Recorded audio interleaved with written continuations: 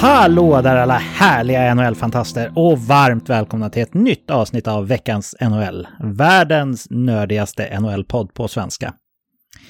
Vi är inne i julveckan så jag hoppas att ni alla ligger i fas inför det som komma skall. Gällande NHL så är ju covid uppenbarligen en stor faktor även den här säsongen och vare sig vi vill det eller inte så behöver vi förhålla oss till det. Covid och mycket mer kommer vi prata om i dagens avsnitt. Och det är en förtrogna lyssnare välkänd trio i form av mig själv, Patrik Andersson, och dels David Kvicklund. Hallå där David! Hallå där Patrik! Hur mår du och hur har din vecka varit?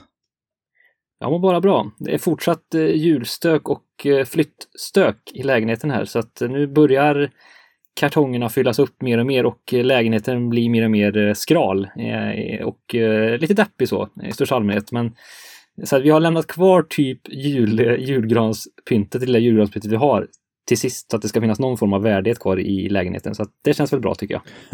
Är det eran värdighet eller lägenhetens värdighet ni värnar om främst? Det är kanske kombination där. Man vill ändå liksom gå ut med en tänkte säga en smäll, men gå ut med makulatess liksom. Du tar julslingan under armen när sista kartongen går. Exakt.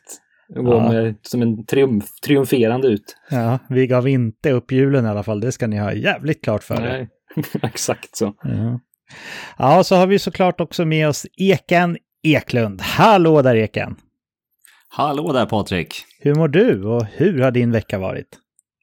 Jo men jag mår alldeles utmärkt. Vi har ju passat på och forcera hockeysnack här mot slutet av veckan när vi spelade in så sent som igår kväll en fantasypodd här för våra trogna Patreons. Ja precis, det var 22 timmar sedan vi satt här. Eller ja, 20 timmar sedan vi slutade sitta här kan man säga. Ja, och sen dess har jag varit i Saltsjöbaden och grabbarna spelar hockey och sen har vi varit i Tullinge och det har varit hockeymatch. Så att jag har svängt runt i Stockholms yttre kanter här och spelat lite hockeymatcher med grabben här så att det har varit fullt ös. Jag gillar att du kallar Tullinge för Stockholms yttre kanter när du själv bor i Tungelsta. Ja, men det är knappt Stockholms ytterkant. Det är Nynäshamns ytterkanter. Ja, precis. Ja, härligt att höra. Jag är inte förvånad att ni båda håller igång som vanligt killar. Men jag nämnde ju det finns mycket att prata om så jag tror vi nöjer oss med snickesnack här och nu och öppnar upp den sedvanliga hockeygodispåsen istället. Och ni som tror att vi kommer börja med snabba puckar, ja, ni tror helt rätt.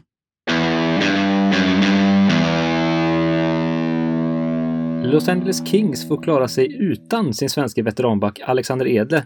Och det är länge. Det var veckans match mot Minnesota som olyckan var framme för Edler när han föll olyckligt och vred till foten och benet. Träligt värre för Edler som annars hade fått en habil start på LA-säsongen med 11 poäng, 1 mål och 10 assist på 25 matcher.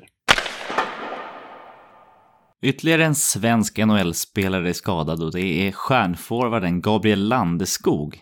Det var i 7-3-segern mot Detroit förra veckan som Gabbe klev av med en lower body injury och kommer vara borta från spel i 2 veckor framöver. Dallas ryske veteranmålvakt Anton Khudobin har blivit the odd man out i Dallas vad det verkar. Vi rapporterade för ett tag sedan om att Dallas ville byta bort Khudobin men det verkar inte som att det gick riktigt hem för man skickade ner honom till AHL istället genom waivers. Ingen plockade upp Khudobin så nu återfinns han i Texas Stars med andra ord. Khudobin som ju faktiskt ledde Dallas till Stanley Cup-final för bara ett par säsonger sedan har 1 år kvar efter den här säsongen med en cap hit på $3,33 miljoner. Så min gissning är att Dallas visst kan få Khudobin bortbytt om man är beredd att retaina lite på hans kontrakt. Detroit, Robbie Fabry, fick i veckan färre anledning att robba en bank. Han har nämligen kritat på ett nytt 3-årskontrakt värt $4 miljoner per säsong. Kul och något av en revansch för 25-årig Fabry som trots sin unga ålder ju dragits med stora skadebekymmer under karriären. Äntligen återvände Niklas Bäckström till isen efter att ha missat de inledande 28 matcherna av grundserien. Det blev 18 minuters speltid, 5 skott och 1 assist i 4-5-förlusten mot Chicago. Tyvärr blir det inte många minuter framöver då Beckis testade positivt för covid och är en i raden av spelare som missar på grund av den anledningen.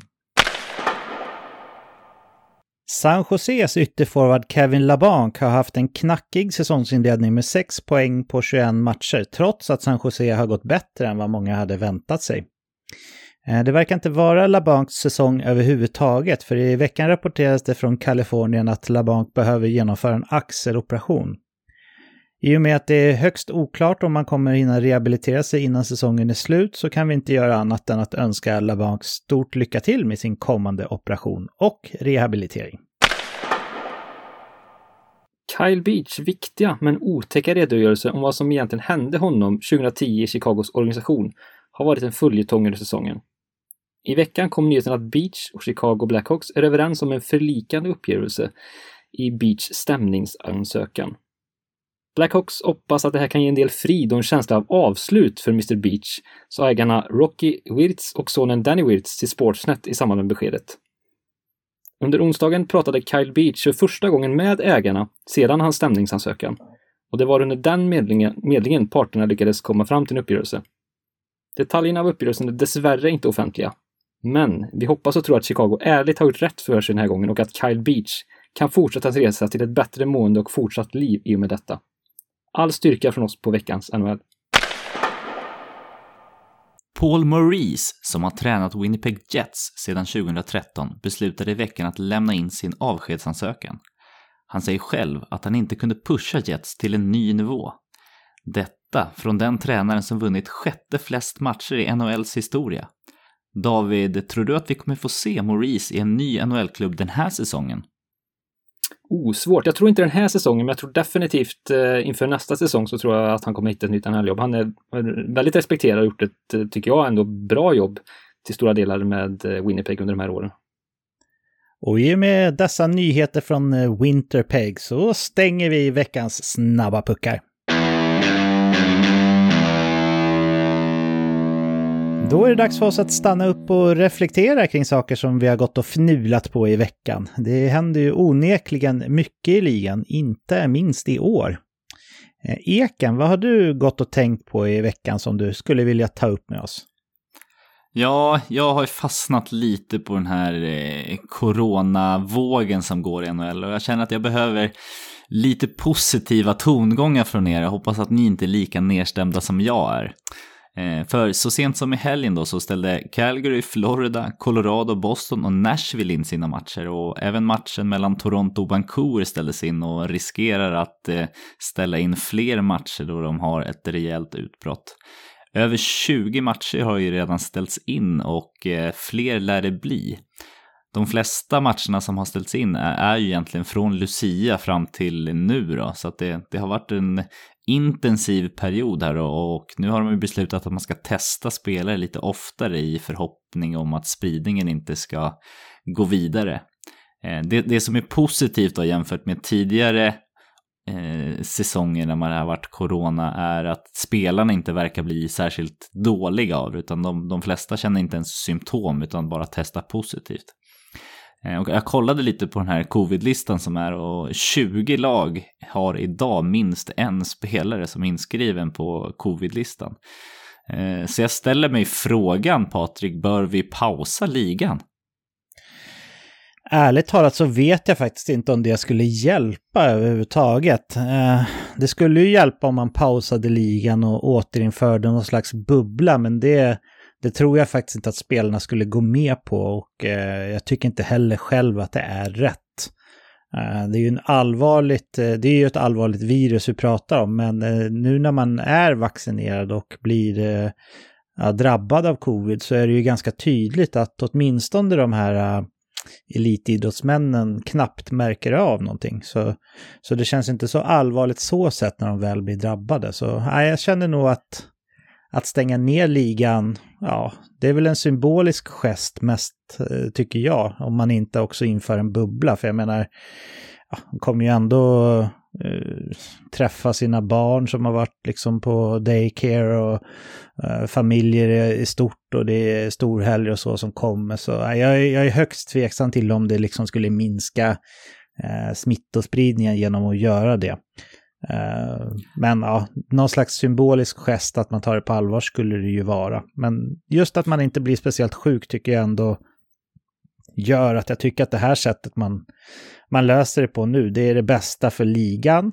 Det är inte kul att vara fantasy-hockeyspelare i dessa tider, men om man bara tänker på NHL som vi gör i den här podden så tror jag faktiskt att det här sättet att hanka sig fram är det bästa faktiskt. Ja, och jag vänder mig till dig då David. Nu har det blivit en massa uppskjutna matcher och de här ska ju klämmas in under det vanliga spelschemat. Ser vi någon risk här att vi kanske får en förkortad säsong för att man ska hinna klämma in alla matcher? Jag tänker inte rent kalendermässigt utan mer färre matcher som de spelar. Ja, det är inte alls omöjligt om den här utvecklingen fortsätter känns det som. Och sen är det ju såklart väldigt avhängigt också vad som händer med huruvida NHL-spelarna kommer med OS eller inte. Där har man ju en buffert vad gäller tid att liksom kunna spela ikapp en del matcher, möjligen. Vi har också ett All-Star-break som man skulle kunna liksom, revidera och stryka på om det behövs. Så att det finns ju lite buffertzoner eventuellt då, beroende på OS-deltagandet eller inte. Men annars så känns det som att det är inte alls omöjligt att säsongen kan behöva förkortas för det. Säkert om det fortsätter så här så känns det orimligt att särskilt om man ska med OS också, då kommer jag tror absolut att man kommer behöva förkorta säsongen. Sen får vi se hur det blir med det. Blir det inget OS-deltagande så tror jag ändå att man kan fullfölja 82 matcher säsong. Vid OS-spel tveksamt. Ja, men just OS är ju lite på tapeten för NHL kan ju faktiskt dra sig ur OS till och med den 10 januari utan att straffas rent ekonomiskt. Och hör man lite tongångarna som har varit så är det ju många som ställer sig frågande, framförallt spelarna, till att är det värt att åka över med om man skulle testa positivt med deras karantänregler som de har där i Kina och isolering och allt vad det kommer omkring. Och helt ärligt, Patrik, tror att vi ser NHL-spelare i OS nästa år blir det då, men till den här säsongen. Jag tror faktiskt det. Vi ska ju ta ut vår sista OS-trupp senare i avsnittet här, men jag tror inte att alla kommer åka. OS-deltagande var så viktig del i själva den här förlängningen av CBA som de skrev. Och jag tror snarare att det kommer vara så att liksom ligan säger att men ni spelare som vill åka, ni får åka på egen risk, eller om man säger att kanske blir kvar i Kina i värsta fall, och sen så kanske att vissa klubbar säger nej till sina spelare, enskilda klubbar tänker jag då. Men jag tror inte att ligan kommer säga nej till NHL-spel. De måste komma från NHLPA, alltså spelarfacket i så fall, om det ska ske, tror jag. Sen att lägga matcher under OS-uppehållet, det är nog möjligt som du säger David, men av det jag har hört så är arenorna relativt fullbokade under OS för att de har vetat om att det inte ska vara några matcher då. Sen tror jag absolut att det går att klämma in någon uppskjuten match här och någon uppskjuten match där, men jag tror inte att det går liksom att låta säsongen rulla på med tanke på att är det ett evenemang så kommer ju förmodligen isen tas bort till exempel och sådana saker, så det kan inte vara hur tätt som helst emellan heller. Men du vill ju ha positiva tongångar, Eken, visst var det så? Ja, det vill jag definitivt ha. Ja, jag vet inte om det här är en sån, men det skulle kunna vara en sån, så får du avgöra om du får liksom positiva eller negativa vibes av det. Men vi har ju varit inne redan på att man blir ju inte, åtminstone inte om man är vaccinerad och liksom fullt frisk i övrigt, så är det ju tydligt i alla fall att man inte blir speciellt sjuk av covid längre. Så var det ju inte innan. Det var ju faktiskt en stor risk för folks liv innan det fanns vaccin och innan viruset muterade till liksom kanske lite mildare varianter mot vad det var från början. Och i och med att det liksom nu verkar vara så att man inte blir speciellt sjuk. Som du sa, Eken, många känner ju inte ens symptom fast de visar positivt, så kan det faktiskt vara så att vi går emot att man bara får acceptera det här som en sjukdom i mängden. Och då menar jag dels i NHL men också lite samhället är stort då. Om det inte folk behöver, alltså om jag tänker på de åtgärderna vi har gjort i Sverige, så har ju de till mångt och mycket varit för att sjukvården ska orka med.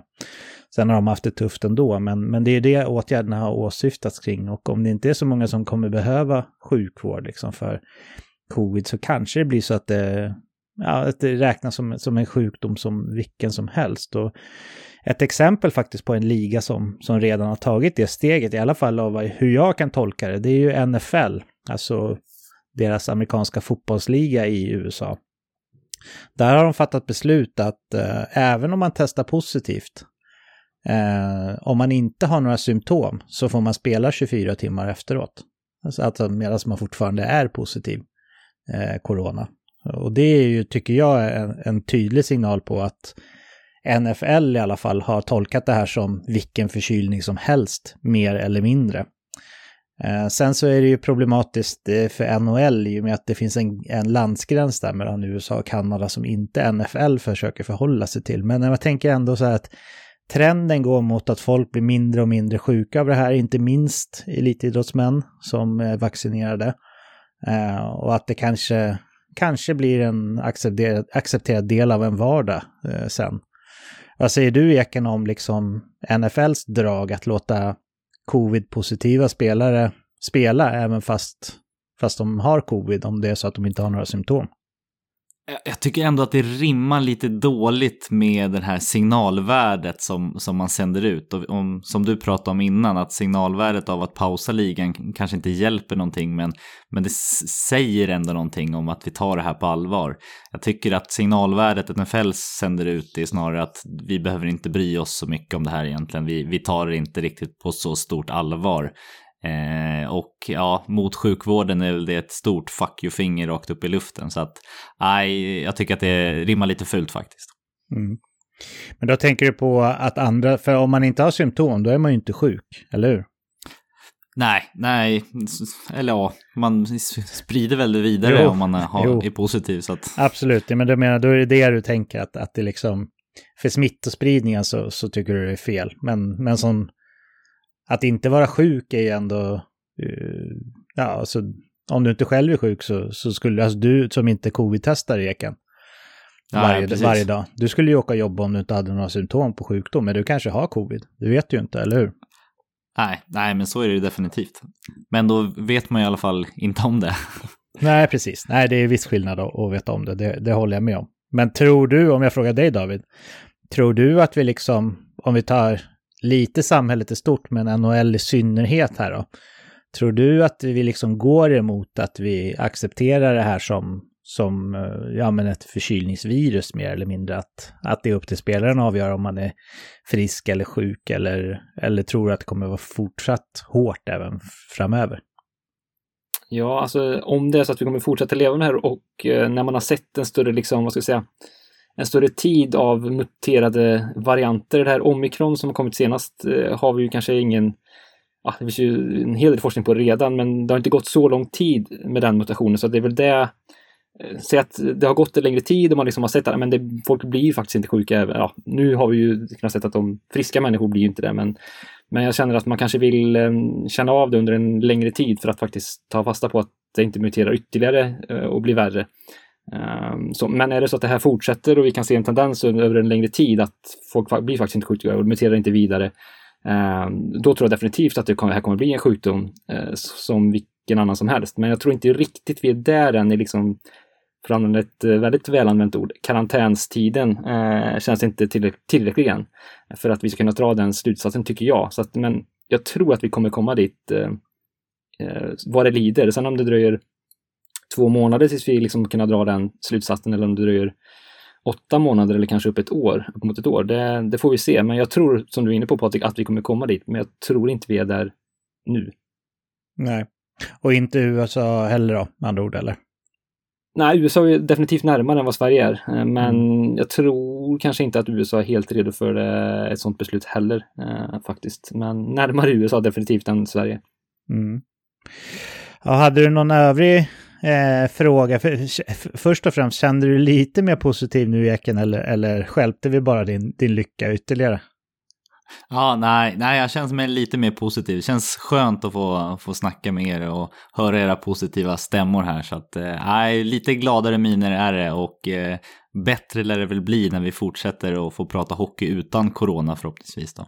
Ja, alltså sammanfattningsvis så kan man i alla fall säga så här att situationen med att om man får covid nu som vaccinerad och liksom frisk i övrigt mer eller mindre är, ja men kanske till och med som ett förkylningsvirus som man inte ens märker av jämfört med hur det såg ut för ett år sedan är ju stor. Den skillnaden är stor och det är ju positivt. Så därifrån kan vi ändå jobba Eken så får vi se vart vi landar någonstans.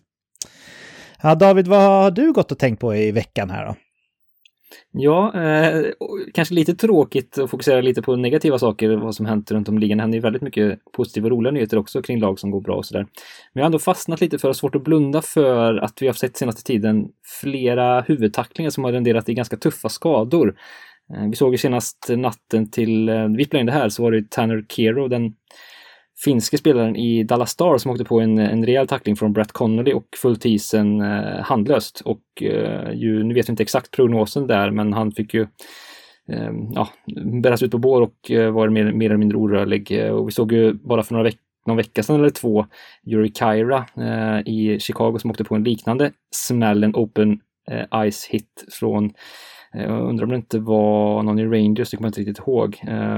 Jacob Trouba tror jag det var. Så att vi har ju sett flera sådana tacklingar senaste tiden och jag tycker att det kanske har blivit fler av den typen av tacklingar i NHL än vad vi har sett senaste åren.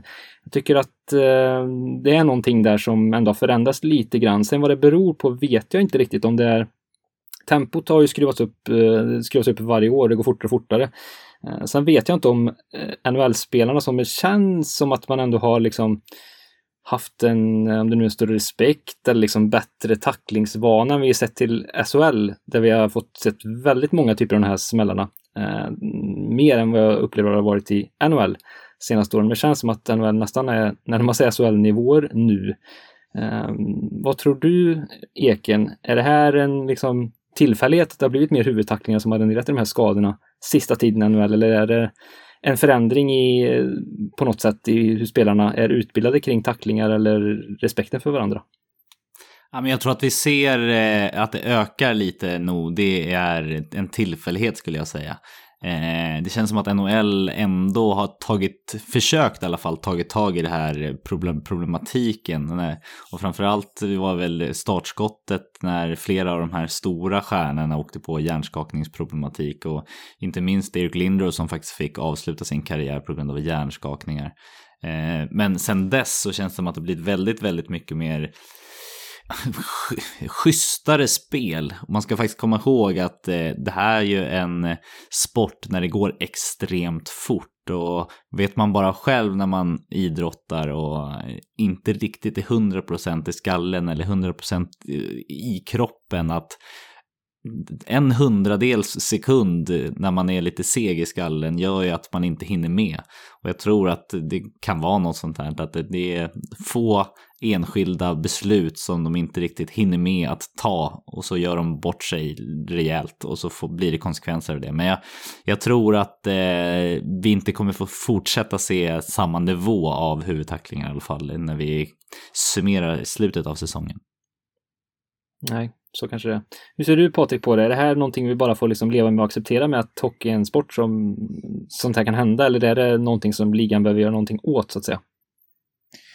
Ja, men jag håller nog ändå med Eken om att ligan har gjort någonting åt det. Liksom börjat jobba med avstängningar för huvudtacklingar. Alltså behöver inte ta rakt i huvudet heller för att det ska bli en avstängning. Det känns som att om liksom huvuddelen av smällen tar på axeln eller i bröstet, men att den ändå fullfärdas i huvudet, så blir det avstängningar av det också. Så jag tycker att man har ändå jämfört med förut tag i det en del. Och jag tror också som Eken att det lite är tillfälligheten nu. De här två exemplen som du nämnde nu, och så har man ju det Mark Scheifele gjorde i slutspelet i bakhuvudet. Det är ju sådana saker som är otroligt svårt att få bort om man vill ha kvar tacklingar i hockey. Det kanske inte är så att vi vill det. generellt. Jag vet inte. Men så länge som det är tillåtet att tacklas i hockey så tänker jag att det säkert kommer att slå slint i huvudet för en del då och då. Jag tycker inte att det är kul och det är fruktansvärt när det sker.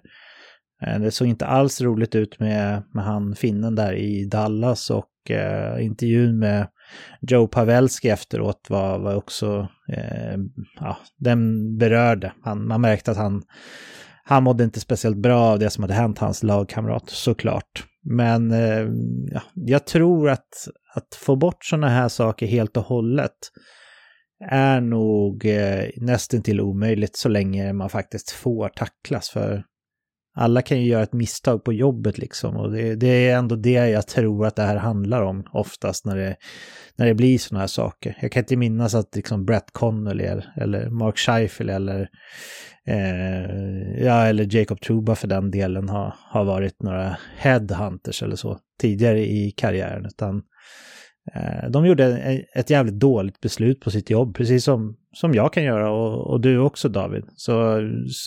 Så länge som man får så är jag rädd att det fortfarande kommer att ske lite då och då. Tycker du själv, David, att det liksom är värt att ta upp diskussionen ifall det ska vara lite mer åt damhockeyreglement? Nej, jag tycker inte vi ska gå dit faktiskt. Jag tycker lite som ni att det är nog kanske någonting vi kommer få leva med det här. Trots allt. Sen kan man ju fundera på om vi ska liksom upp spelförstörande moment igen för att få ner hastigheten på spelarna. Men jag är väl inte riktigt av den åsikten att heller att det är rätt väg att gå. Så att kanske att vi kan få se ännu bättre, nu vet jag inte om bättre hjälmar och så vidare det hjälpt i de här fallen. Det känns kanske tveksamt, men att sådana delar, att man kan titta ännu mer på vad ändå utrustningsförbättringar kan göra för skillnad.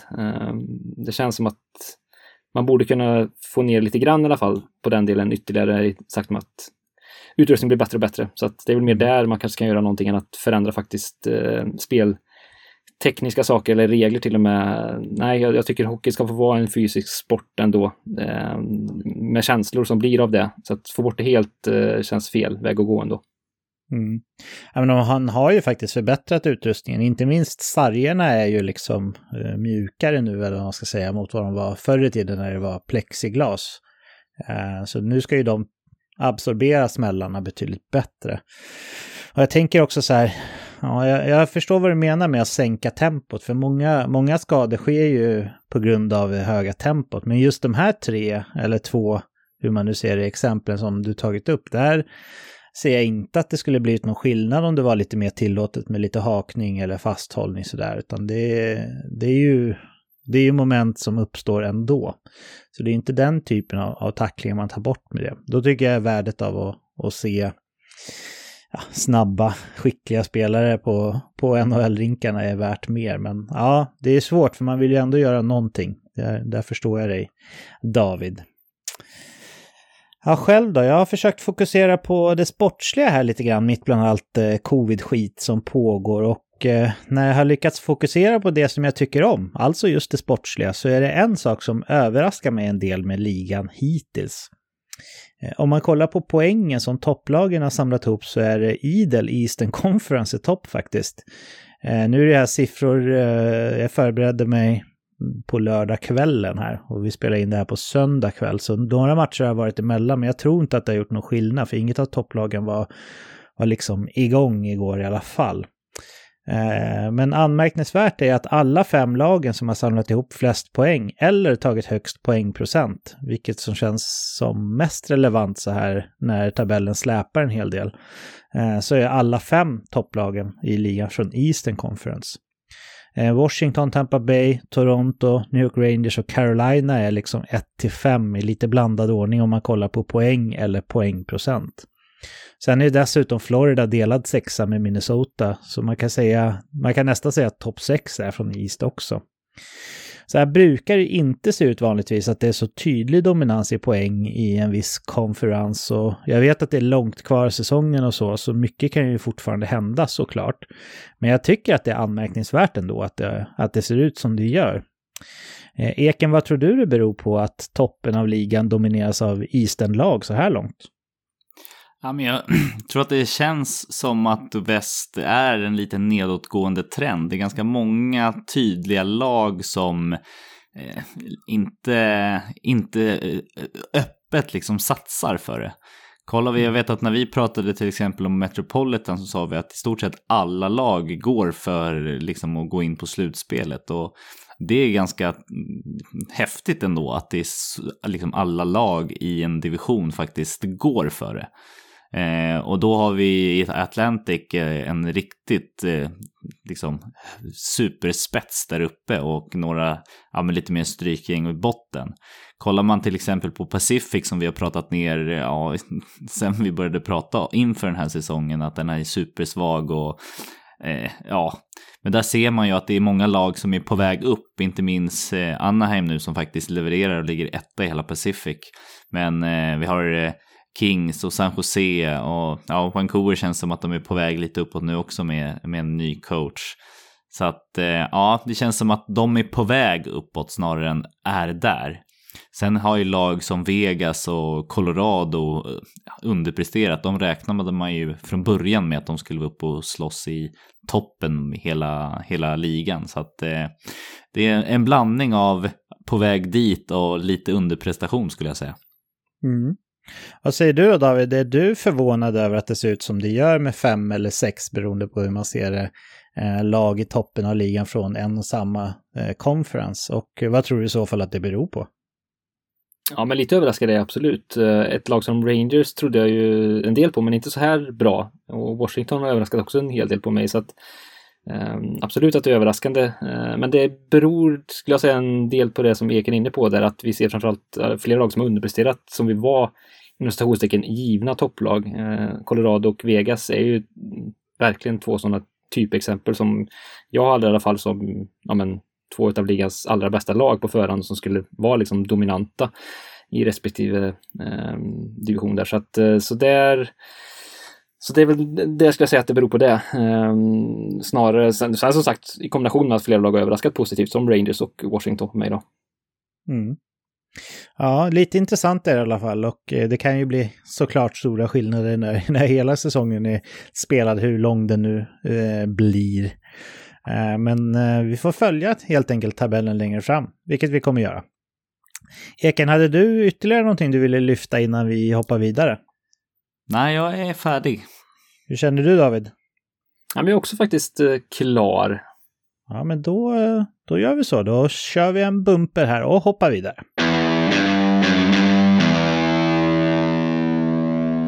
Vi ska ta ut vår sista veckans NHLs OS-trupp, och den här veckan har vi sparat det förmodligen gottigaste till sist, nämligen stora mäktiga Kanada. Här fanns det en hel del att välja på. Var det svårt, tycker du, David? Det här var svårt. Verkligen svårt. Det finns ju, som du säger, en hel uppsjö av spelare. Det är en hel armé eller flera arméer av spelare att välja på. Så att det är verkligen smak och tycke här som känns mer avgörande än i många av de andra länderna vi har pratat om. Så att det ska bli jättespännande att se och jämföra oss. Ja, verkligen. Det borde skilja ganska mycket hur vi vill formera de här trupperna också, med tanke på att det finns så många centra i Kanada. Men tyckte du att det var klurigt, Eken? Ja, det här var extremt klurigt, men å andra sidan känns det inte riktigt som att man kan göra fel heller när det finns så här bred spets. Du kan i stort sett misslyckas med 10 namn och ändå ha ett lag som skulle vinna OS-guld här. Så att, på ett sätt svårt och på ett sätt inte då.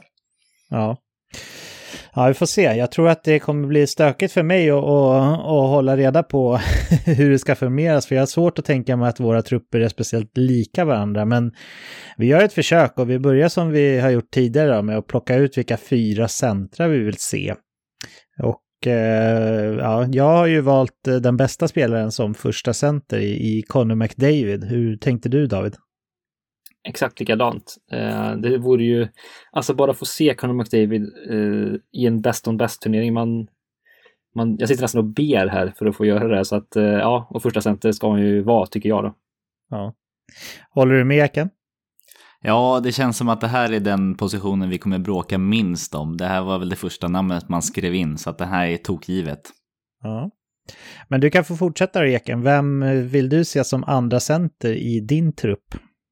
Ja, och här har jag faktiskt lite förvånande fått in ett namn här i Patrice Bergeron som jag tycker har haft en ganska fin säsong och har ett fint tvåvägsspel dessutom och väldigt bra på att teka. Så att det är därför jag har plockat in honom här. Mm. Jag har tänkt att återförena succékedjan från World Cup 2016, så jag har faktiskt inte ens Bergeron som center, ska jag erkänna. Jag har tagit Nathan MacKinnon som andra center. Kommentarer är väl egentligen överflödiga om varför, om man tänker på spelarkvalitet och sådär. Men David, vem hade du satt som andra center i ditt lag? Ja, jag hör att vi tänker lite lika där, Patrik. Jag har Sidney Crosby som andra center. Så att, han har haft en väldigt fin säsong tycker jag, nu när han kommer tillbaka här och varit riktigt dominant nu när Pittsburgh har gått superbra på slutet. Så att tycker han är förtjänt av en framskjuten placering, och jag menar, Crosby är en vinnare, en ledare som kommer bära det här laget både på och utanför isen. Men hade du tänkt då den World Cup-kedjan med Marchand och Bergeron som andra kedjor om alla ord, eller? Det stämmer bra. Ja. Har de på varsin vinge där. Men om vi börjar med att sära på centeralternativen här då, så kan jag börja med att i och med att du redan har argumenterat för hur du vill ha det där, David, så röstar jag för Crosby som andra center om det inte blir MacKinnon. Eken, om du får välja på MacKinnon och Crosby, vem ser du som andra center i så fall? Ja, men då vill jag nog faktiskt ha MacKinnon där, för att jag hade han i min andra kedja fast på en vinge då, så att jag säger MacKinnon där. Ja. Och du då, David, om du får välja på MacKinnon eller Bergeron, vem tar du då? Ja, då tar jag MacKinnon där som jag har honom som på centerposition. Då sätter vi in Nathan MacKinnon som andra center.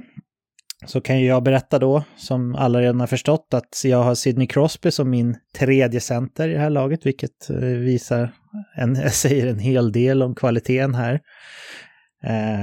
Eken, vem vill du se som tredje center, givet så som vi har placerat truppen hittills? Ja, men här har jag rörande överens med dig. Jag har faktiskt också satt Sidney Crosby här som tredje center. Köper du det, David? Ja, men det gör jag absolut. Du och jag slåss för yttrarna där och kanske, David, men det kan vi göra. Fjärde center. Här har jag tagit det finns ju otroligt mycket offensiv sprängkraft kvar, men jag har tagit en av de absolut bästa tvåvägscentrarna. Jag tänker att i en fjärde kedja, visserligen Kanada behöver inte tänka så mycket på försvarsspel, men det här är ju ändå en spelare som kan leverera i offensiven med, och det är Ryan O'Reilly jag tänker på, som också känns lite som en ledargestalt i det här gänget på sätt och vis. Så i min trupp så satte jag Ryan O'Reilly som fjärde center. Hur ser det ut för dig, David? Ja, men det ser likadant ut. Vi är överens på mycket nu, känns det som, Patrik. Så att jag har också någon som fjärde center, och lite som du är inne på där, han kommer axla den rollen väldigt, väldigt bra, tror jag. Han har ju en förnämlig defensiv uppsida i kombination med att han även kan ändå göra lite poäng här och var. Så att passa jättebra i den rollen, tycker jag. Mm. Ja, för protokollet då, Eken, vem hade du velat haft som fjärde center?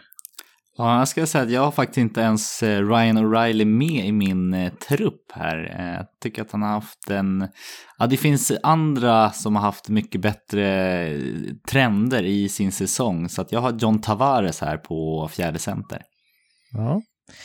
Trist för dig då, Eken, att du hade två emot dig i det här fallet. Men ja.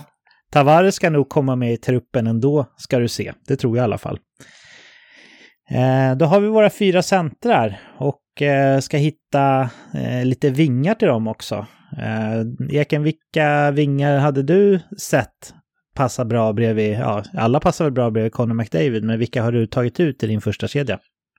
Ja, här har jag plockat ut vad jag själv tycker är det gottigaste av det gottigaste på vingarna, och då är det Jonathan Huber då på vänstersidan och Mark Stone på högersidan. Mm.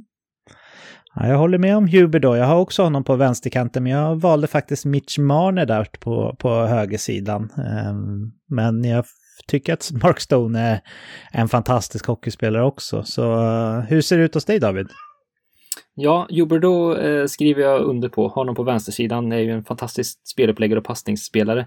Och det tycker jag att McDavid är också. Så att jag vill gärna se en avslutare på högersidan. Och en renodlad sån, visst han kanske inte är lika tydligt där längre i sin karriär, men Steven Stamkos har ju ändå ett väldigt, väldigt bra skott fortfarande.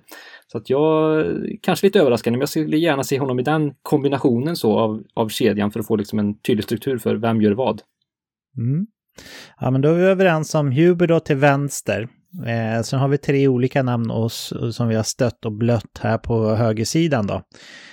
Eken, om du får börja om då, om du väljer bort Stone, tar du i så fall helst Marner eller Stamkos som prickskytt? Ja, men jag har faktiskt Stamkos i en annan uppställning med kemi här, så att jag får nog peta upp Marner några hack på i min bok då, så att det får bli Marner.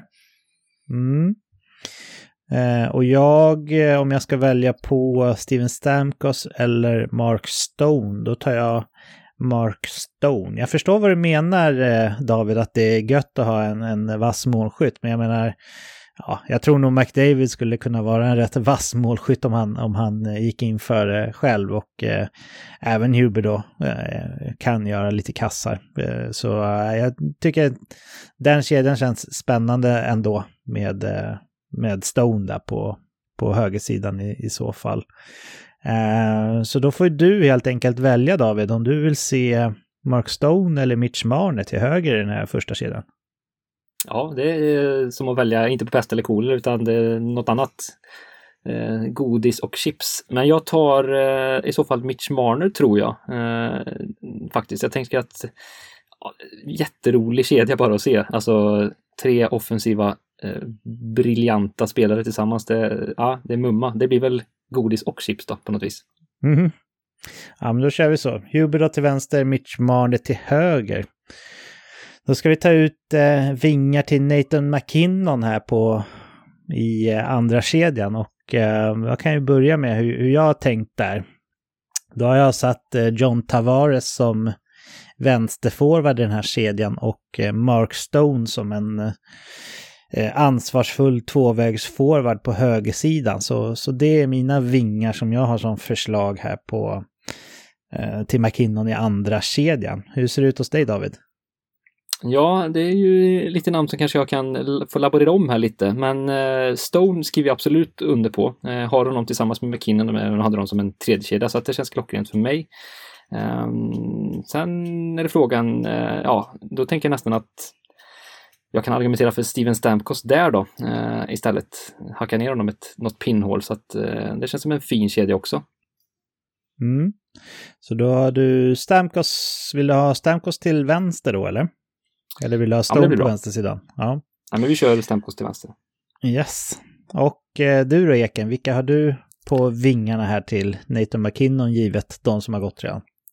Ja, och då får jag väl peta in 2 nya namn då såklart, så att vi ska göra det extra förvirrande. Och då är det 2/3 av Bostons succékedja. Det vill jag ha Marchand till vänster och Bergeron till höger. Mhm. Okej, så tänker du. Du vill inte ha kvar Stone då för att ha honom i första kedjan, utan du väljer Boston-duon helt enkelt då? Ja, precis. Jag tänker att den här kemin som de faktiskt har och har byggt över ett par år här är viktig att ha i en sån här kort turnering. Så att jag skulle nog vilja ha de 2 tillsammans i alla fall. Mm. Där vet jag att vi alla 3 är helt ense, Eken. Men vi hade Marchand och Bergeron med Crosby, om jag förstod dig rätt, va, David? Det stämmer. Ja, vi får göra som vi brukar då. Vi har ju fått 2 namn på högersidan här. Eller 2 stycken har sagt Mark Stone på högersidan här. Så han lär nog ändå hamna där. Då är det vänstersidan kvar. Och då är frågan, vill du ändå ha Marchand där, Eken, eller vill du välja på Tavares eller Stamkos istället? Ja, här blir det tufft. Jag får nog säga Tavares ändå. För jag har andra planer för Stamkos. Ja. Då sätter vi... Det är okej för dig också, David, eller? Ja, det spelar inte så stor roll, Men det är trevligt att fråga i alla fall. Sen så vet jag ju att Crosby här som är tredje center, där vill ju både du och jag se Marchand och Bergeron på sidan där, David, så det lär väl bli dem. Och även du, Eken, var ju inne på att du ville se Marchand och Bergeron ihop. Du blev inte imponerad över det de visade upp i World Cup 2016 med Crosby, eller? Jo, det är klart att det blir det, men McKinnon känns som att han skulle kunna axla den där rollen också. Ganska okej i alla fall. Ja, det är klart han skulle. Han är en av världens bästa hockeyspelare. Inget snack om saken. Men då har vi Ryan O'Reilly som fjärde center. Och Eken, du kan börja och berätta vilka du gärna ser som hans ytterforwards då. Ja, här blir lite knepigt, men jag får peta ner Stamkos då tillsammans med O'Reilly, och på andra sidan så vill jag se en riktigt het spelare som är alltid bra i slutspel och som dessutom kommer från samma lag i Brayden Point. Då tar du kanske Stamkos till höger och Point till vänster då, eller hur tänker du? Ja, det spelar faktiskt inte så stor roll. Nej, jag förstår. Vilka har du i fjärde kedjan här med Ryan O'Reilly, David? Ja, jag har tänkt lite här som en, kanske elakt säga, men lite brunkarkedja då. Ja, så att till vänster har jag en också om vi pratar form, toppade spelare, så överraskande kanske, men Nazem Kadri letar sig faktiskt in här för mig på en vänstervinge. Hoppas han kan hålla sig i skinnet också när det vankas medaljmatcher. Och på högersidan har jag en annan hetsporre som också kan vara framgångsrik i målprotokollet, Tom Wilson, som också har en väldigt fin säsong. Så att ja, det är en hårdför lina jag sätter samman här som fjärde lina. Ja. Jag hade faktiskt formerat så. Jag tänkte som dig där, David, att det är synd att peta en Nazem Kadri som har den här sinnessjuka formtoppen just nu. Så jag hade också honom till vänster. Och så hade jag Steven Stamkos till höger. Och om jag tolkar det rätt då, så har ju Kadrits namn kommit upp 2 gånger på vänstersidan och Stamkos 2 gånger på högersidan. Så Tom Wilson och Brayden Point får nästan stryka på foten här. Eller har jag tolkat det fel? Visst var det så, Eken? Ja, så var det för mig i alla fall. Då gör vi så. Då har vi... Ja, utan Tom Wilson då. Det är väl fortfarande en okej fjärdekedja, va, David? Ja, jo, den ser bra ut, absolut. Ja. Fint. Då ska vi ha en 13:e forward också. Vad säger du där, David? Ja, det är frågan av det som är kvar. Jag laborera med mina namn här. Men av de namn som har nämnts, som jag ändå kanske inte hade med, men som jag tycker ändå skulle kunna vara en fin gubben i lådan som 13:e forward, är ju Brayden Point. Så att ja, han känns fin att ha där, tycker jag. Jag håller med. Han är väl en av de absolut bästa som inte redan är med i den här truppen. Men jag hade ett annat namn som 13:e forward. En spelare som är väldigt mångfattad i sitt spel och duktig i powerplay om det skulle behövas en roll där i Claude Giroux. Lite som en ytterligare en ledargestalt i det här laget kanske också då, med sin rutin. Men jag är inte negativt inställd till att ha med gubben i lådan Brayden Point där. Absolut inte.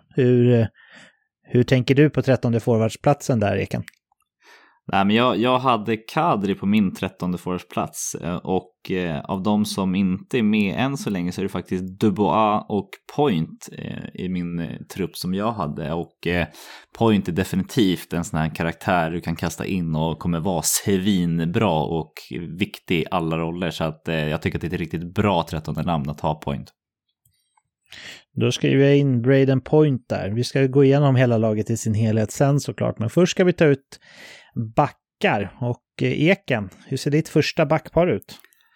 Ja, här har vi ju 2 av NHLs hetaste backar, och dessutom kommer de då från samma lag, och en är vänsterskytt och en är högerskytt, och då är det Cale Makar och Devon Taves. Ja, intressant. Hur tänkte du, David? Jag tänkte precis lika faktiskt. Jag tycker ju att den duon känns ju otrolig, en lyx att kunna ha dem tillsammans med den formen de har också. Så känns det ju klockrent, tycker jag. Sen de är lite oprövade naturligtvis när det kommer till den här nivån, eller i alla fall landslagsnivån. De kanske har inte fått chansen till det heller, ska sägas, med tanke på att de inte har fått chansen till turnering. Men unga är de ju, men känns fint. Mm. Jag hade faktiskt Thomas Chabot på vänsterkanten, men vi har redan tagit ut det här Colorado-paret som ett stabilt backpar, och det kan man ju lugnt konstatera att de är. Så vi kör Taves och Makar i första backpar. Hur ser ditt andra backpar ut, David? Ja, jag tänker också lite blocktänk även här. Och här sitter jag åt Vegas håll istället. Här har Shea Theodore och Pietrangelo tillsammans. Så att ett Vegas-backpar för mig. Mm. Ja, jag ser gärna också dem ihop. Jag hade faktiskt satt dem som tredje backpar, men jag tycker det känns viktigt att de ändå är ihop. Så jag kan ju säga för protokollet i alla fall att mitt andra backpar utan Chabot i första skulle då vara Chabot till vänster och Chris Letang till höger. Men jag håller gärna Vegas-duon ihop också. Hur ser det ut hos dig, Ekan? Ja, jag har faktiskt också Pietrangelo och Theodore på andra backpar, och likt här har vi också en vänster och en högerskytt, och kollar vi på backarnas poängliga så ligger båda de här i toppen, så att de har haft riktigt fina säsonger också. Ja, verkligen. Ja, men snyggt. Då får väl jag ju lobba för att ha min älskade Thomas Chabot till vänster i tredje backpar, och då har jag kvar Chris Letang på högersidan som inte blivit uttagen än. Hur ser det ut hos dig, Ekan?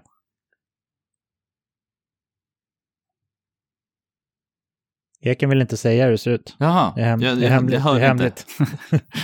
Det hackade lite. Men på min tredje backpar så har jag faktiskt på som högerskytt Dougie Hamilton och som vänsterskytt Morgan Riley.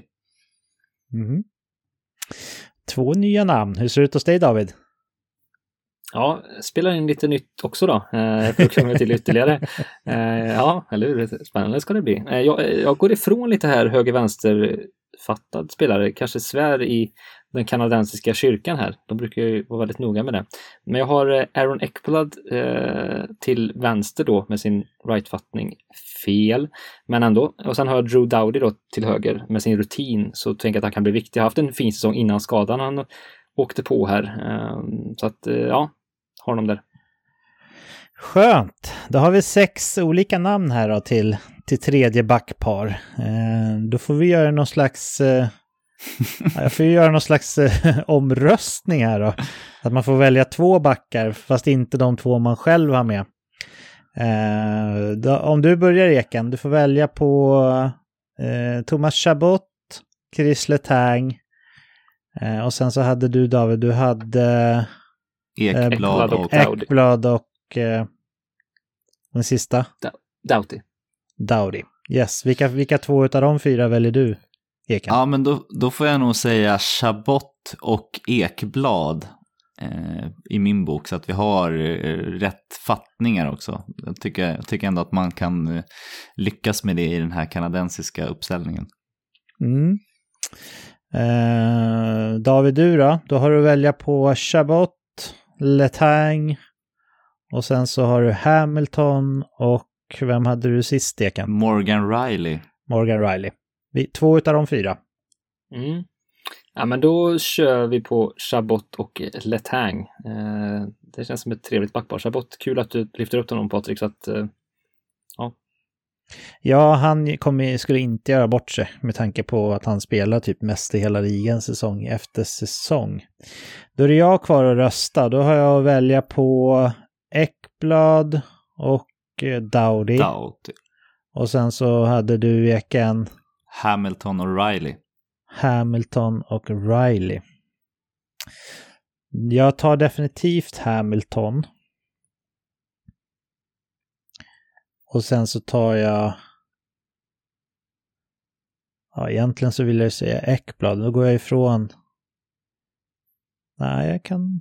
Vad är Aaron Ekblad för fattning? Det har inte jag koll på. Höger. Han är rightare. Samma som Hamilton. Ja. Okej, men då gör vi så här. Då gör vi en andra omröstning här. Då försvinner Thomas Chabot. Han kommer åtminstone komma med här, för han är den enda som har fått 2 röster. Och då ska vi välja en back till högersidan. Ska vi se om vi kan enas där. De som fick röster här utöver Chabot var Ekblad, Letang, Hamilton Eller fick i och för sig 2 röster på Aaron Ekblad.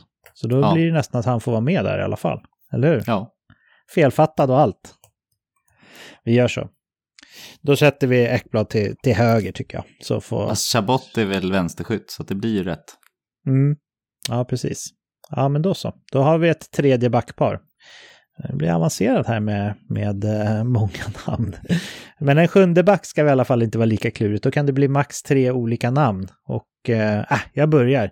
Jag vill ha med Dougie Hamilton i den här truppen. Så han är min 7:e back. Hur ser det ut hos dig, Eken? Ja, men jag har faktiskt också Hamilton här om jag får välja mellan de 2 som inte har tagit en plats i min trupp. Så att Hamilton. Och för protokollet av David, vem hade du velat sett? Jag har också Hamilton faktiskt som min 7:e back, så att det blir klockrent. Bra. Då ska vi gå vidare till målvaktssidan och här är väl kanske, det är taskigt att kalla det för en svaghet, men det är inte lika tydligt en styrka som forwards och backsidan ändå. Så David, du kan få börja och argumentera för vem du vill se som första målvakt.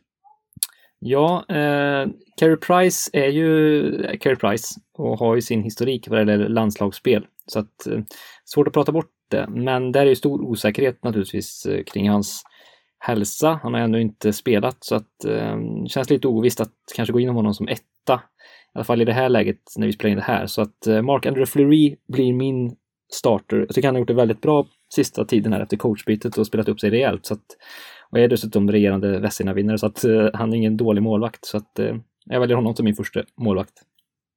Nej, han är verkligen ingen dålig målvakt.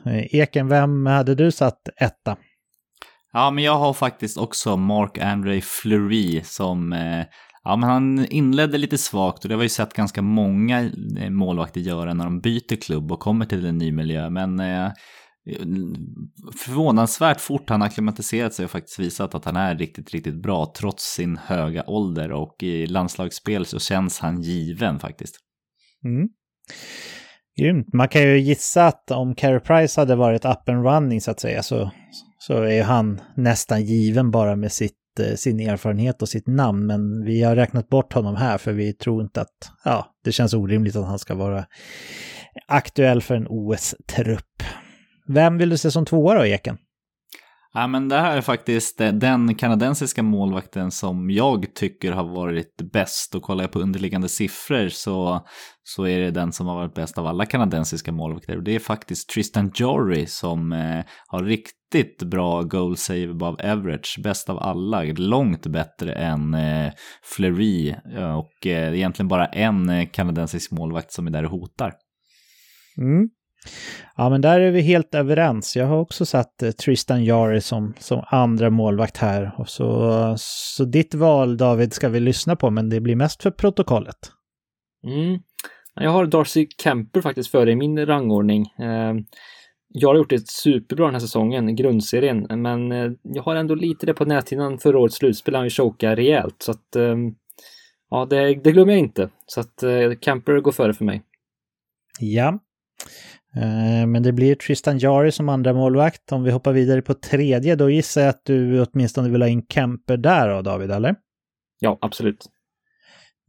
Och han skulle absolut kunna ge ett argument för att han är den bästa målvakten som ännu inte är uttagen. Men jag vet inte, just den här tredje målvaktspositionen tycker jag är lite lurig, för den kommer ju med allra största sannolikhet inte få spela. Och jag tänker att Carter Hart är ändå lite av Kanadas framtid kanske på pappret sådär. Även fast han kanske inte har visat det senaste säsongen och delar av den här heller. Men det är för tidigt att ge upp på en sån ung målvakt. Så jag tänker att av erfarenhetsskäl så kanske man väljer att ta Carter Hart. Även fast jag håller med om att Darcy Kemper är en bättre målvakt just nu. Men jag säger Carter Hart. Vad har du för tredje namn, Eken? Ja, men jag har faktiskt också Carter Hart, och kollar jag på underliggande statistik den här säsongen så är faktiskt Hart bättre än Kemper. Vi ska ju ha att Colorado har gått lite kräftgång och visst så är Kemper också ny i klubben så att det är väl en av anledningarna. Men nej, Carter Hart är en sån här klassisk ung målvakt som kommer att få förtroende. Han är ju bara 23 år än så länge och vi svenskar ska ju faktiskt komma ihåg att det tog ju lite tid för våran stjärnmålvakt Jacob Markström också att faktiskt bli dominant. Så att se och lära in med Carter Hart här tycker jag är riktigt, riktigt bra och smart gjort. Mm. Ja, men då blir det så. Och då har vi en hel trupp. Jag vet att du, Eken, har tagit ut en andra trupp också. Det har faktiskt jag också gjort. Och jag har suttit och justerat den här under tiden som vi tog ut första truppen i och med att några av mina namn från andra truppen hamnar i första då. Så jag ska dra den också sen och bara se vad ni säger. Du kan väl göra samma sak för och justera medan jag rabblar upp första truppen här, Eken, så får vi höra på exempel. Men jag drar veckans NHLs kanadensiska OS-trupp här. Och då har vi en första kedja som Connor McDavid centrar med Jonathan Huberdeau och Mitch Marner på sidan om sig. Andra kedjan har vi Nathan McKinnon med John Tavares och Mark Stone på sidorna. Tredje kedjan, den återförenade succékedjan från World Cup i Toronto 2016. Sidney Crosby som center med Boston-duon Brad Marchand och Patrice Bergeron på sidan om sig. Fjärde kedjan, där har vi Ryan O'Reilly, stabil tvåvägsforward med stekheta Nassim Kadri till vänster och Steven Stamkos som kan göra mål på vad som helst till höger. Och som 13:e forward så har vi ingen mindre än Braden Point. Backparen, då har vi Colorado i första backpar med Devon Taves och Cale Makar. Vi har Vegas i andra backpar med Shea Theodore, Alex Pietrangelo i andra då, som sagt. Och i tredje där hittar vi Thomas Chabot och Aaron Ekblad. Sjunde back i den här uppställningen blev Dougie Hamilton. Målvakterna i den här truppen, då har vi Marc-André Fleury, den evigt blommande blomman, som etta. Kanske den hetaste kanadensiska målvakten just nu, Tristan Jarry, som tvåa. Och se och lär, platsen går till unga Carter Hart. Om vi börjar bara med truppen här, David, tror du att den här truppen skulle ha någon chans att göra sig rättvis i ett tufft motstånd i OS, eller? Nej, det blir rätt svårt. Slåss om en fjärde, femte plats där någonstans kanske? Ja, någonstans där. Nej, det här är ju en guldtrupp så det skriker om det, så det stänker om det. Man hör redan nästan O Canada, nationalsången, hymnen, ljuda när slutfinalen och OS-finalen går. Den gillar man ändå att höra, även fast... Ja, den är fin. Den är jäkligt fin. Den. Ja, bra nationalsång. Vad säger du då, Eken? Tror du att de skulle kunna hävda sig? Ja, men det här är ju ett lag man skulle kunna argumentera för att man skulle kunna byta ut halva truppen och de ändå skulle kunna vara aktuellt för guld. Så att det här är riktigt, riktigt bra. Ja, eftersom att du säger byta ut halva truppen så gör vi så här. Vi byter ut hela truppen så ska jag säga min alternativa kanadensiska OS-trupp här som liksom blev över. Det är inga dussinnamn vi har att jobba med här heller. Jag har som första center då Mark Scheifele med Claude Giroux och David Perron på sidan om sig. Andra center har jag Matt Barzal med Ryan Nugent-Hopkins till vänster och Ryan Strome till höger. Tredje center Sean Couturier med Zach Hyman och Jonathan Marchessault till höger. Fjärde center Bo Horvath med Tyler Bertuzzi och Sam Reinhart till höger. Och sen har jag Jonathan Taves som 13:e forward här för att vara liksom ledaren och härföraren på sidan av isen i det här gänget. Han har kallas väl någonting med kaptenernas kapten eller sådär. Backpar, där har jag Morgan Riley till vänster, Chris Letang till höger i första backpar. Tyson Barrie till vänster, alltså vinnaren av backarnas poängliga förra året som inte ens nämndes i diskussionen om första truppen här. Och Drew Doughty till höger. Tredje backpar, där har jag Darnell Nurse till vänster och Brent Burns till höger. Och som sjunde back har jag tagit ut Ryan Ellis. Och som målvakter då har jag, oavsett vilken ordning man tar dem i, men jag har Jordan Binnington, Cam Talbot och Darcy Kempe. Så det är inga klappkassa målvakter vi har att jobba med heller. Alltså, om jag ställer samma fråga här då, David, den här truppen på riktigt, skulle den kunna liksom konkurrera om ett guld om inte Kanadas A-lag var med? Ja, definitivt. Det skulle de kunna göra även mot A-laget. Alltså om de möttes, det är inte givet att A-laget vinner. Även om det är en starkare trupp, definitivt. Men den här truppen är ju väldigt, väldigt bra. Alltså bredden och djupet är ju enormt. Det är väl den här yttersta spetsen som är lite sämre. Om man får vara liksom petnoga. Men jag menar, det är egentligen det som skiljer. Mer är det ju inte. Det är ändå ett gäng potentiella 90-100 poängspelare här och otroligt kompetenta tvåvägsforwards också. Så att bara ha Sean Couturier som tredje center och Bo Horvath som fjärde center tycker jag ändå borgar för viss kvalitet. Eke, du hade också tagit ut ett andra lag, va? Ja, precis. Ska vi göra så här då? Om du drar ditt, för du tog ut ett tredje också, va? Ja, det gjorde jag. Ska du köra tredje då? För så långt sträckte inte jag mig och berätta hur det ser ut. Ja, nu hade ju en del. Jag ska försöka pussla ihop de här lagen så gott det går. Så ni får ha lite överseende. Jag har försökt markera här när du tog dina. Men då har vi... Det är ingen katastrof om det blir någon dubbel liksom. Det här är ju... Det var inte det som var övningen. Men det tycker jag ändå är en tydlig indikation på bredden i Kanada ändå, som alla känner till. Men bara för att verkligen poängtera det. Ja, men precis. Men då har jag som första center i mitt tredje lag då Matt Duchene tillsammans med Pierre-Luc Dubois och Tom Wilson. Som andra center har jag Sam Bennett tillsammans med André Mangiapane och Riley Smith. Sen har jag som tredje center Philippe Danault tillsammans med Mikael Bunting och Jordan Eberle. Och sen har jag Chandler Stevenson tillsammans med Taylor Hall och Ryan Johansson.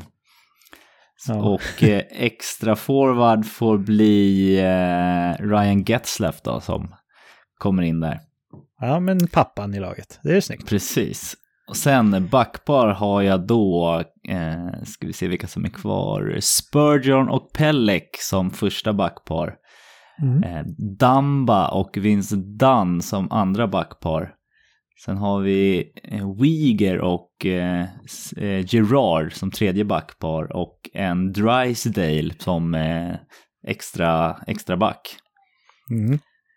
Sen har jag faktiskt alla mina 3 målvakter kvar i det här från mitt andra lag. Så att Reimer som är återfödd här och har riktigt fina siffror i år är första målvakt i den här uppsättningen, och Holtby är andra målis och Blackwood som är ung och lite se och lära som tredje målvakt i den här truppen. Ja, det är fan ett bra lag alltså. Kanadas tredje lag som vi tar ut här. Vad säger du, David? Hur skulle de här stå sig? Ja, väldigt bra också. Alltså, det är sjukt, men alla de här 3 lagen skulle ju kunna vara, det är potentiella guldvinnare. Faktiskt, tredje laget visste kanske skulle vara de slår väl lite underifrån, men jag menar det är inte omöjligt att de skulle kunna gå hela vägen, så att nej, det är ju grymt vilken bredd de har. Det är ju en outtumlig guldgruva som Kanada har att götta sig i. Så att, ja, häftigt. Det är orättvist nästan. Ja, lite löjligt så. Ja. Vad säger du då, Eken? Hur tror du att ditt tredje lag liksom skulle stå sig mot ett Tjeckien eller Finland? Nej, jag tror faktiskt att de hade vunnit mot just Tjeckien och Finland. Jag tror att USA blir nog för tuffa att ro på men jag tror att de skulle kunna ta medalj med det här laget. Alltså att en Pierre-Luc Dubois till exempel är med i tredje laget som har gjort 8:e flest poäng av alla kanadensiska forward. Duchene ligger samma poängmässigt, så att det är riktigt bra namn här. Ja, verkligen. Undrar hur svagt ett Sverige 3 skulle se ut. Det får vi nästan testa bara någon gång på skoj, eller hur? Ja, men då... För då snackar vi ju nästan SHL-toppspelare med i truppen ändå, tror jag, utan att ha gjort det. Ja, men kanske är någonting vi kan sätta tänderna i bara för att jämföra. Ta ut ett tredje lag för Sverige och ja, men Finland känns ju... och Ryssland, så här, det känns ju nästan onödigt. Där känns det som att Sverige är ju utöver USAs tredje lag, tror jag på rak arm skulle vara betydligt bättre än Sveriges tredje lag, men jag känner att Sveriges tredje lag skulle vara bättre än Rysslands med tanke på deras bredd på backsidan framförallt. Det skulle inte vara snyggt liksom när vi snackar tredje lag. Men det blir en annan gång, utan nu stänger vi OS-uttagningarna så får vi väl se helt enkelt om det ens blir några NHL-spelare i OS. Men kul har det varit att tagit ut trupperna i alla fall, men nu hoppar vi vidare.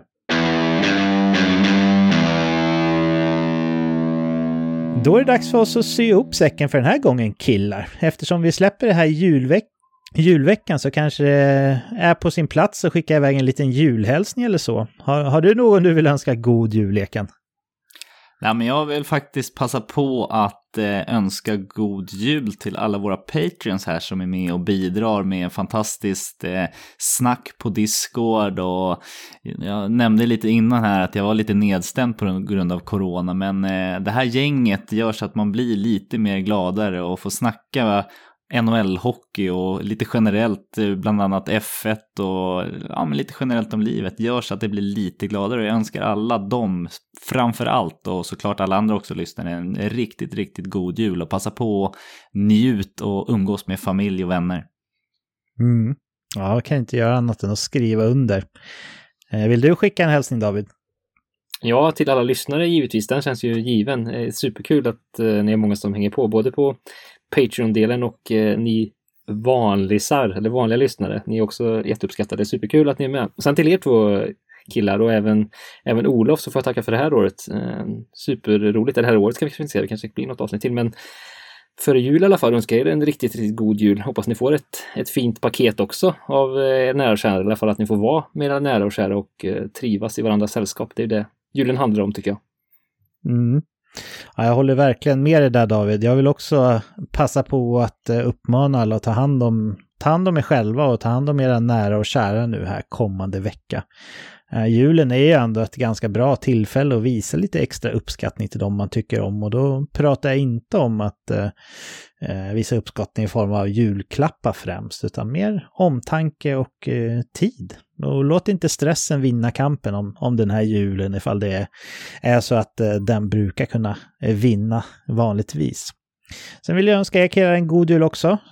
Det är ju din första som pappa, David, och Eken kanske får någon dags paus här från hockeytränande och annat som du har tagit dig för i livet. Och ja, jag håller med alla er som lyssnar. Jag hoppas verkligen att ni får en riktigt fin julhelg.